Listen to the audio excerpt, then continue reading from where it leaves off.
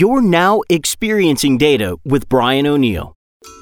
Experiencing Data explores how product managers, analytics leaders, data scientists, and executives are looking at design and user experience as a way to make their custom enterprise data products and analytics applications more useful, usable, and valuable. And now, here's your host, the founder and principal of Designing for Analytics, Brian O'Neill. Hey everyone, this is Brian, and I'm really happy to share my conversation with Dean Malmgren today. Dean was the co-founder of Datascope, a data science consulting firm that was acquired by IDEO, and he's now an executive director at IDEO, which, if you're not familiar with it, IDEO is a global design consultancy, and they create positive impact through design. And the reason I wanted to talk to Dean and share this conversation with you is that I think Dean has some really great perspectives about how human-centered design can have really positive impacts on the work that data science groups are doing. We talked a lot about talking to customers early. We talked a lot about prototyping and working in really low fidelity in order to get feedback early on solutions so that we don't spend a lot of time building things that people don't want to use. So it was really fascinating to hear Dean's perspective, since he comes more from the world of data, but he's now, working inside one of the world's largest design consulting companies. So without further ado, here's my conversation with Dean. Welcome back to Experiencing Data. This is Brian, and I'm happy to have Dean Malmgren on the line. How are you, Dean? Good. How are you doing, Brian? I'm doing great. It's fall and it's starting to cool down, but we got the awesome foliage outside. So as they say around here, the leaf peepas are coming up to see the leaves change in New England. So Dean, you are the executive director at IDEO and the co-founder of Datascope, which was acquired by IDEO. And I'm super happy to talk to you because you're sitting in a really interesting place in terms of, at least I think it's interesting, and I think the listeners here on the show are going to be interested too, because you have a data science background and you've run a company there, and you got sucked into a giant design company. And so these two worlds are coming together, and that's what I wanted to talk to you today about. So can you tell people a little bit about your background and what you're doing at IDEO now, and give us a little overview. Yeah, sure.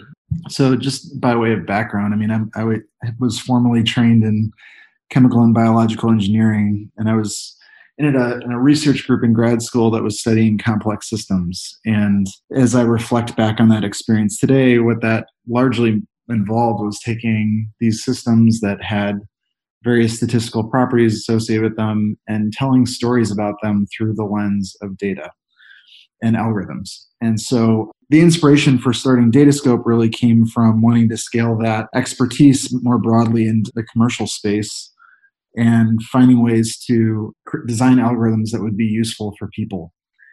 One of the things that we learned very, very quickly, very early on, was that designing algorithms that are useful for people involves a lot more than just data and code.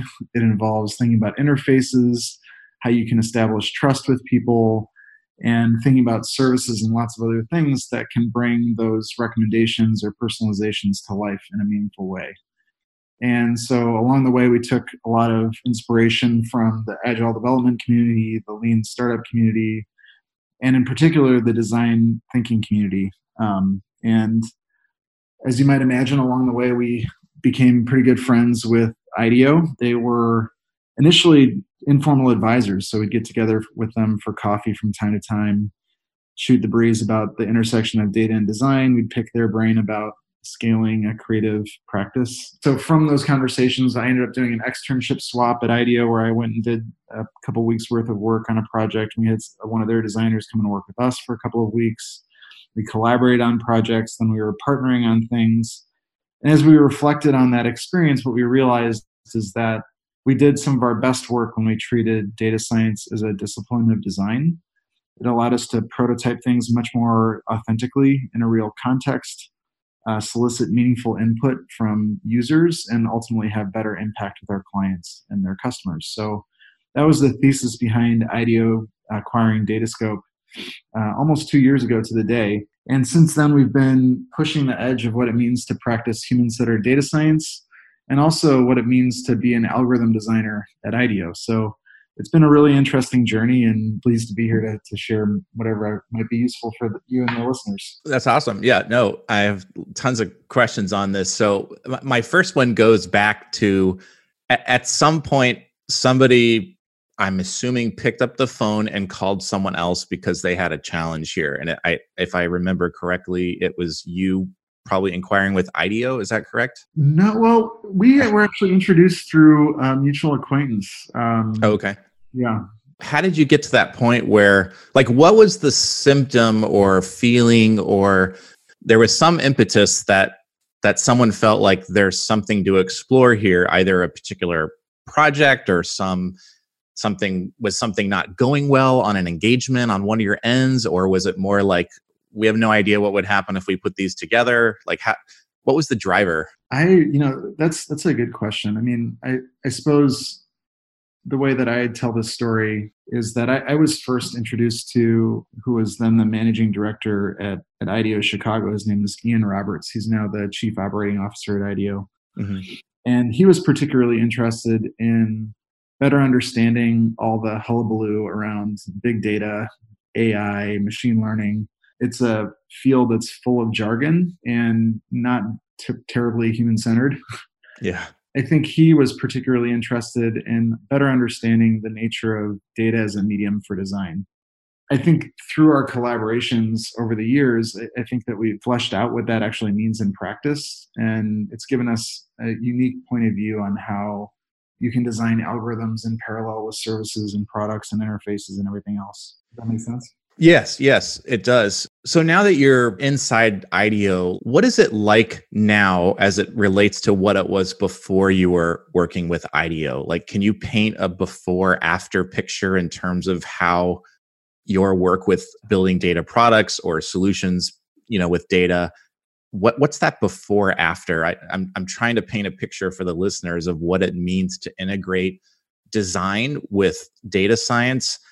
Because I think there may not always be a huge interface output, like a software application that's completely based on, the data science or whatever. It could just be a small part of something.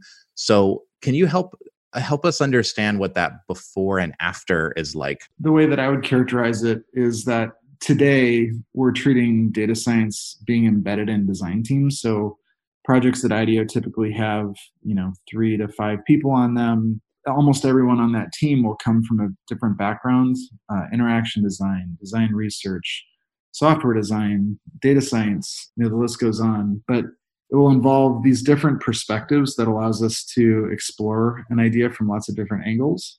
And so treating data science as a discipline of design means that is very embedded into the core team.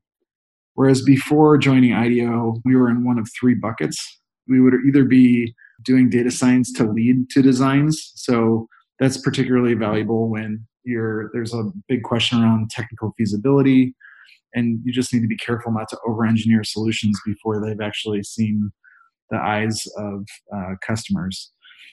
We also practice data science when it follows design. So actually one of the projects that IDEO and Datascope collaborated on early on was something that a design team at IDEO developed and then handed over to us to refine and pilot with the client to improve the algorithms. I can talk more about that later. And the third way that we would often collaborate was actually in parallel to design teams. So having a data science team separate from a design team. And I see that pattern pretty often, especially at our clients, where they'll have data science teams that are working in parallel with their design teams. And that allows you to keep separate cultures and move relatively fast in a deep way. But there is the risk of miscommunication across those teams. So anyway, those are all really interesting modes of working, and I've kind of worked in all of them. But the biggest difference is sort of treating data science as a discipline of design today. I'm going to throw a scenario at you that maybe is typical or not. I don't know for an IDEO project, but maybe you come into a brick and mortar, like a non-digital company, and They have a data science team. Maybe you guys are providing some expertise here or something. Maybe they have a product design or a UX design group that perhaps works on software applications or the e-commerce website or something like that. Is part of your work to bring those worlds together and you guys interface with that? Or do you guys necessarily try to glom those two together? Or is it really based on the project? Like, I'm curious, how is it kind of like, is it an essential ingredient in most of the projects, or is it really kind of depend on what the work is? Because I'm assuming if you come in, right, they're coming to you, there's probably some assumption there's an intersection of design and data science that's required, or at least they're interested in that. Like, could you paint that for us? In the projects that we do at IDEO, generally speaking, as a design firm, we are designing new things that don't yet exist in the world. Designing things that are new to the world is pretty different than optimizing existing processes or business units or operations, which tends to be the focus of a lot of data science teams. That's not strictly true, for sure. And for anybody that I just offended, please forgive me. Our listeners have no way to throw rocks at you on this show. They can find me, though. That's the problem. That's right. At any rate, when we get started with a client, almost always they have a data science team today, and almost always they have a design team too. The reality is that designing new to the world things often involves a different mindset than optimizing the existing things. And so sometimes it will involve working alongside those data science teams and encouraging more glue between data science teams and design teams.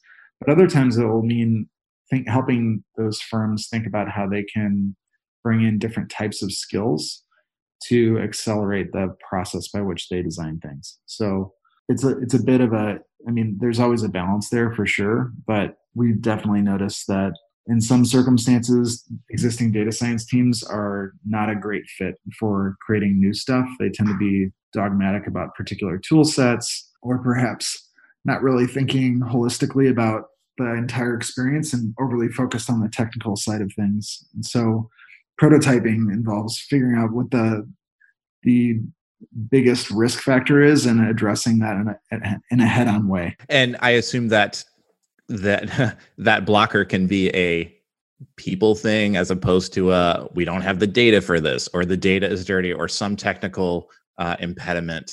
Am I correct about that? Yeah, that's my experience anyway. People are really tricky. We have all kinds of nuance. We have very distinct preferences and tastes, and algorithms really don't get the benefit of the doubt when you get it wrong. Whereas people do, actually. If somebody rates a movie incorrectly, it's not like you throw out Siskel and Ebert's recommendations for the rest of your life. You just might not pay as much attention to them. Mm-hmm. But that's very different when it comes to algorithmic recommendations. We have a lot less tolerance for machines making mistakes. Mm-hmm. So designing those interfaces and services in a way that makes that a little bit more palatable is really important.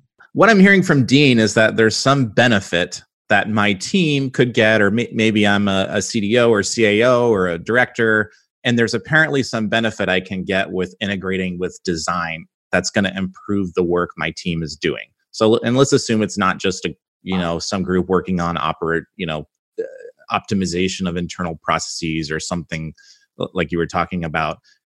What would they do when they pick up the phone and call the design department, or they call some external design? Like, what could they get out of that, and what is the opportunity that's there for them? I regularly recommend with clients and anybody that I speak with that it's so important to prototype as quickly as possible. I think we tend to over-index on using the latest and greatest technology when some of the simplest stuff will do. And more often than not, the biggest point of friction isn't the prediction that we're making or the recommendation or how it's personalized, but rather in how that information is communicated. And so working side by side with people that are experts in interface design or service design or anything else allows you to think about both sides of that equation at the same time rather than over-indexing on the technology. I can't tell you the number of projects that we've done where we'll start out with the simplest possible thing, knowing that the data was really, really dirty and it had all these different problems. but that at the end of the day, that didn't matter nearly as much as making sure that we had the visual right, or that we were communicating our confidence in an appropriate way, to build trust with the users. I tend to feel like prototyping rapidly is a skill set that sometimes doesn't come naturally to data scientists. And by rapidly, I mean, if you had a day to make a thing, what would you leave work with that day, or an afternoon, or maybe it's 2 hours, or whatever it is. But giving yourself those artificial time constraints to force things to get into the hands of people as early as possible is really important. So the key benefit here is the culture that design brings in terms of creating early and getting feedback early in the process, as opposed to waiting, 3, 5, 6, 7 months working on some model, getting it 97% accurate, but 10% utilized. Yes, exactly. Got it.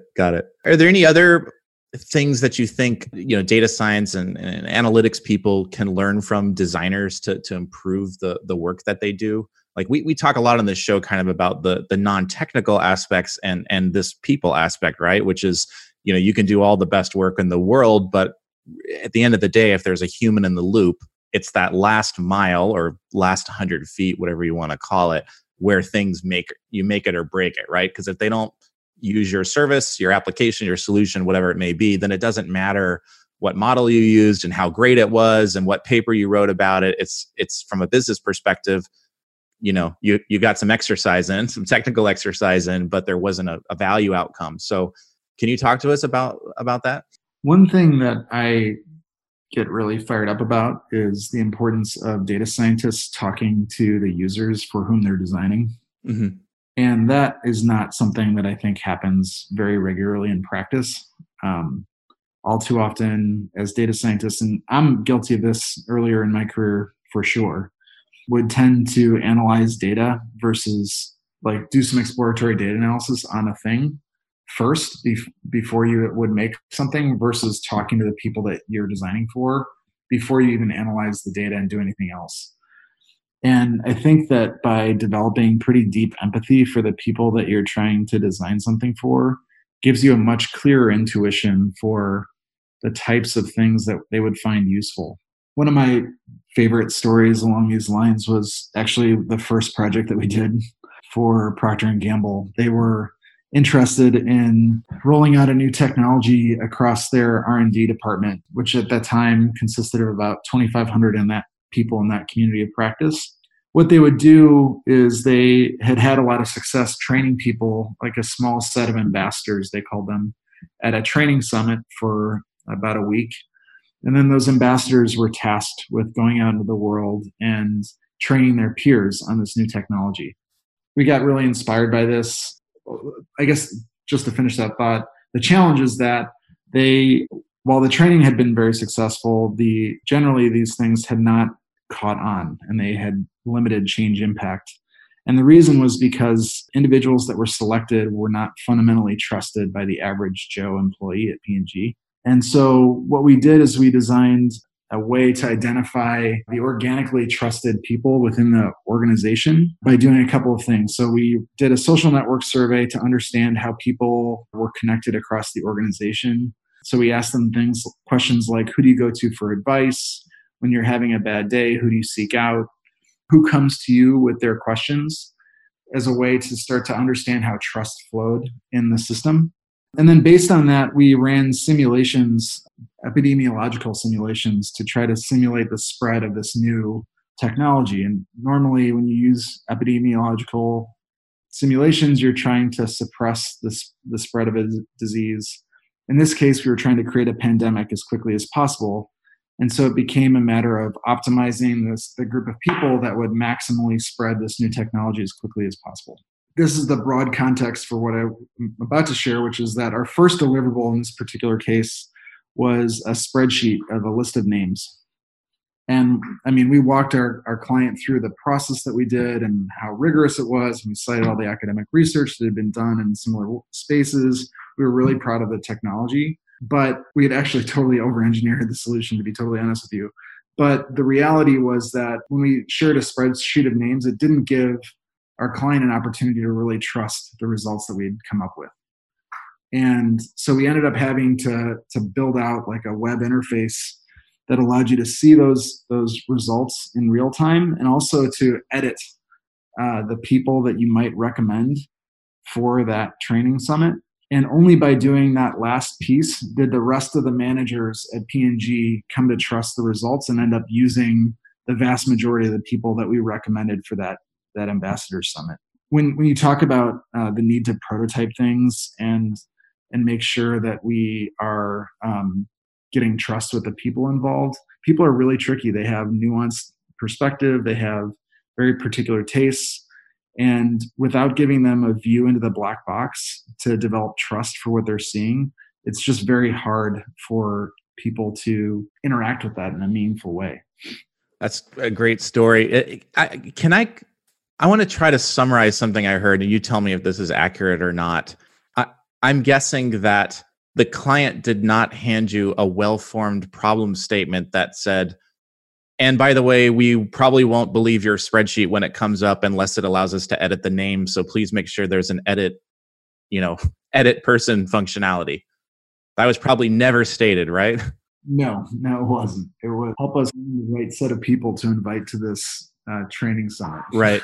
So yeah, I think that's something that happens frequently, right? Is that the problems need to be discovered and found, and the talking to the customers and the users and getting that feedback on stuff early helps you uncover some of these latent problems that will simply not be stated because the client or the customer may not understand that that's actually an issue for them, because they don't have the context to announce that. They can't see that yet, right? They need to see the solution to understand what they don't like about it and to provide more feedback to you. So by getting that, is this, I imagine this is part of your regular process. I mean, many designers go through this, right? But you want to kind of figure out that make it or break it part and understand this early so that you can start to address it earlier in the technology and the solution side. Right. I mean, if I were to do that project all over again, the first thing I would have done was talk to all these managers to learn about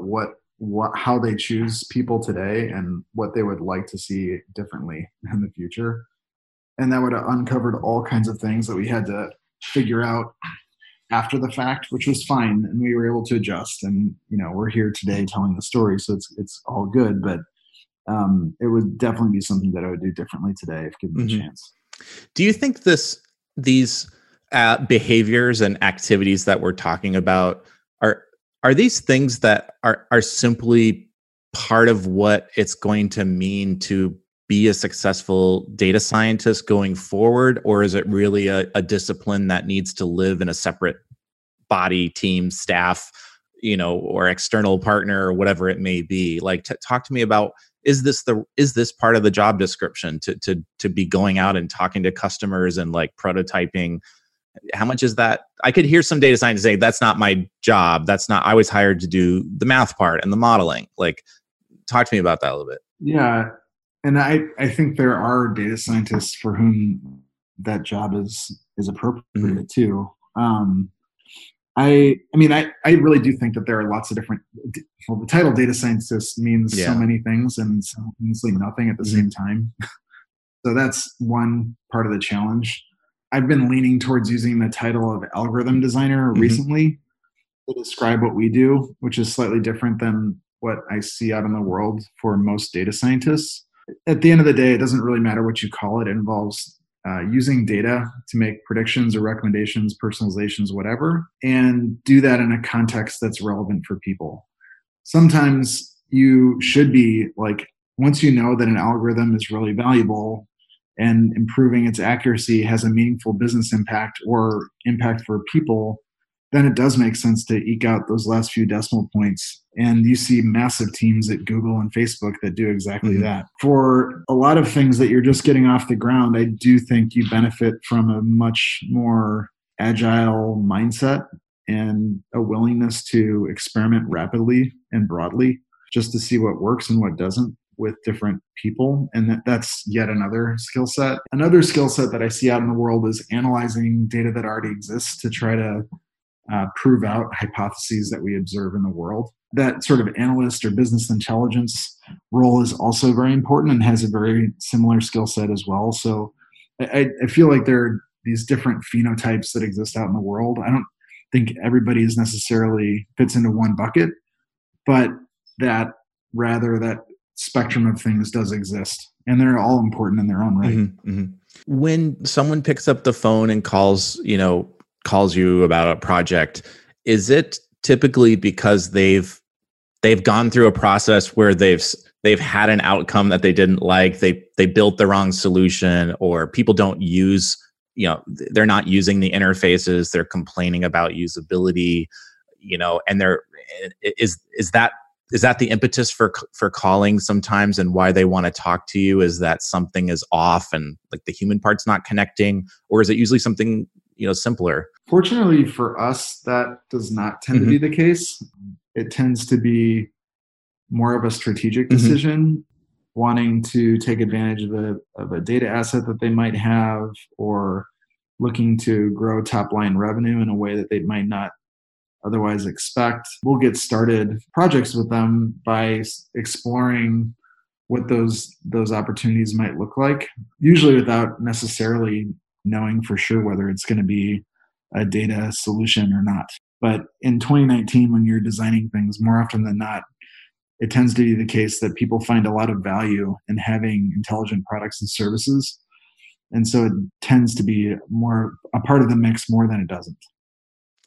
You talked a lot here about how what can the practice of data science or algorithm designers as people can learn from designers and design behaviors and activities that we do.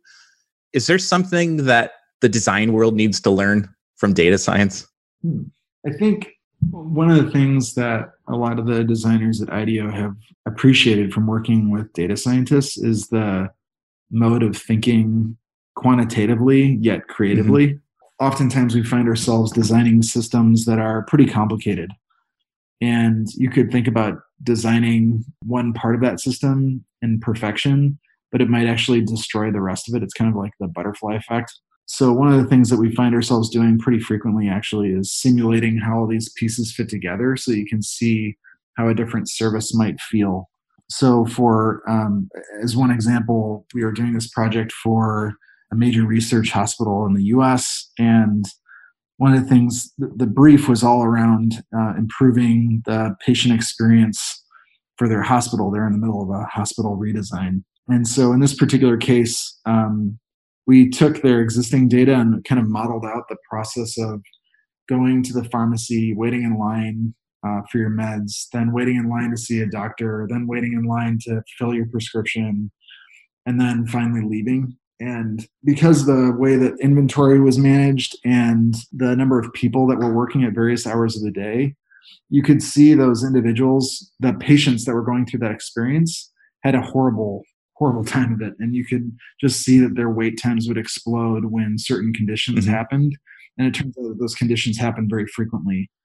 And so designing systems that actually decoupled a lot of these serialized processes that are maybe optimal for businesses, but definitely suboptimal for patients, is a really interesting lens into how we think about all those things. As a data scientist, then in that type of setting, when you're talking about this hospital experience, in terms of the roles and responsibilities, I'm always curious how much you model the data scientist as kind of you're not there to just do the technical math part. You're there also to help figure out what the problem is here that we're trying to solve with this patient experience thing. And it's kind of like a broadening of the roles. Is that typically how you shape things at IDEO, where everyone's wearing a bit of a wider hat, at least in parts of the project, before they go kind of deep and narrow on a particular area? Yeah, absolutely. I mean, I think the idea for creating that simulation in the first place came from the team, including a data scientist, being out in the field and observing people going through this experience and realizing that people were starting to get really agitated. In fact, you could see it on their faces. One of the clever things that they did with this simulation is that they had these circles that would kind of go through the system. You could imagine them sitting in fake chairs and then moving on to the next room to sit in another fake chair and so on and so forth. when they had been waiting in any particular space for more than, I don't know, an hour or whatever, they would start to get angry and vibrate. We lovingly refer to that as the angry ball simulation, because it really brings to life the sentiment that people have in the room. And of course, the staff at this hospital don't feel great about it either. They would love for it to be different, but that's kind of outside of their purview. So this gave everybody the opportunity to have a common language to share in creating the next generation of designs for this building. And that came to life because there was a data scientist on that project that was working alongside environments designers and interaction designers and so on and so forth that could bring to life the broader experience. But this particular piece was really important for getting alignment and making sure that everybody understood what they were aiming for. Mm-hmm, mm-hmm. So, Dean, the success rate for big data analytics projects, now it's AI projects and solutions, study after study shows that we're looking at 10 to 20% on average from the studies that I've read. I've been actually collecting them as a hobby in a single article because they keep coming out. Why are we batting such a low average here? Can you talk a little bit about your experience with why things are and not so much the technical issues like, the data wasn't available or, these kinds of things. What are the other reasons that we bat so low on here? Yeah, I think fundamentally it boils down to an issue of trust. When we are designing algorithms for people, at the end of the day, algorithms make mistakes. They always do. If they didn't make mistakes, they would be perfect, and that is very rare. And probably you should, if you can find one of those, you should use it on the lottery or sports, something like that. But I think when people interface with algorithms, they have they just tend to question the results pretty scrupulously. And in that example with the Procter & Gamble thing, it really required people to get comfortable with what this algorithm was doing for them in a way that was difficult to anticipate beforehand. They had to play with it. They had to interrogate the results. They had to wrap their heads around what it was telling them that was different from what they believed. And exposing people to those new thoughts are often challenging, particularly when they're uncertain. So that's one of the reasons why I find it to be really important for data scientists to work side by side with designers to make sure that we're thinking really carefully about the way that we're communicating uncertainty, the degree of confidence with which we express our results. And I guess the examples that I like to share, I'm a big Spotify Discover Weekly fan. And among other things that I think are brilliant about that service are the naming. It's Discover Weekly. It's not your favorite music list for 2019. If they called it your favorite music list for 2019, you probably wouldn't go back to it time and again. It would get old. It would get stale. The likelihood that you might just actually find music that is new for you would be totally different. In the same way, Google, when they serve up search results, they don't give you one hit, although there is the Get Lucky button. They show you a page of 10 hits, and if you click on any of those, they call that a win. But they're in fact returning millions of results. By communicating things in a way that allows people to understand how trustworthy something is. In the case of Spotify, it's that, look, we're going to refresh this list every week. If you don't like it, just let us know. In the case of Google, it's, hey, here's the things that we think are most relevant. Either go to the next page or try a different query because we're doing the best that we can here. But those interfaces actually give you the ability to interrogate them in a way that builds trust with users. I think that's the name of the game. Yeah, I would add to that it's really hard to develop trust with users if you've never spoken to one as well. Also true. Absolutely. Yes. Slightly technical question here, and I'm a designer by trade and not a data scientist, but I do know that certain tools and techniques and models can be augmented with explainable AI packages so that you understand which features are correlating with why a model is predicting what it does. So I'm curious, do you tend to avoid using models such as, if I understand correctly, things like deep learning? You can't use like an XAI package with one of these that's going to explain to you how it came up. You're basically into black box territory. So if you find that, well, this is the right technical tool because perhaps there's a level of accuracy that the client needs, do you then look at design as a way to either build trust or control in other ways, since the technology itself can't provide the transparency? Or do you just tend to not use that tool unless it's absolutely necessary? That depends on the use case. Most use cases that I've seen tend to benefit from some degree of explainability to build trust. But there are certainly situations for which that doesn't matter. I think it really depends on the relative importance of getting it right with the relative importance of understanding why something is making a recommendation that it's making. I mean, for example, autocorrect text, autocomplete or whatever, keyboard. Or the suggestion, words, grammar suggestion. Yeah, look at me, I'm super tech savvy. So those don't have any degree of explainability. I have no idea why it recommends certain things for me, other than they're words that I use in combination relatively frequently. But I appreciate that works as a service when I'm on the train and I just have one hand barely send a text message or something. Whereas other things, perhaps balancing a portfolio or making decisions about where to live, those do matter a lot.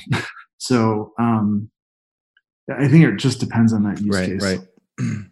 Cool. We're almost up at our mark here, but I did want to ask you, do you have any closing advice for data scientists listening to this show, or analytics leaders, people in this space that are trying to kind of figure out how do I deliver better value with the work that we're doing with data? With the data science community in particular, I like to encourage folks to be as low tech as possible, as fast as possible.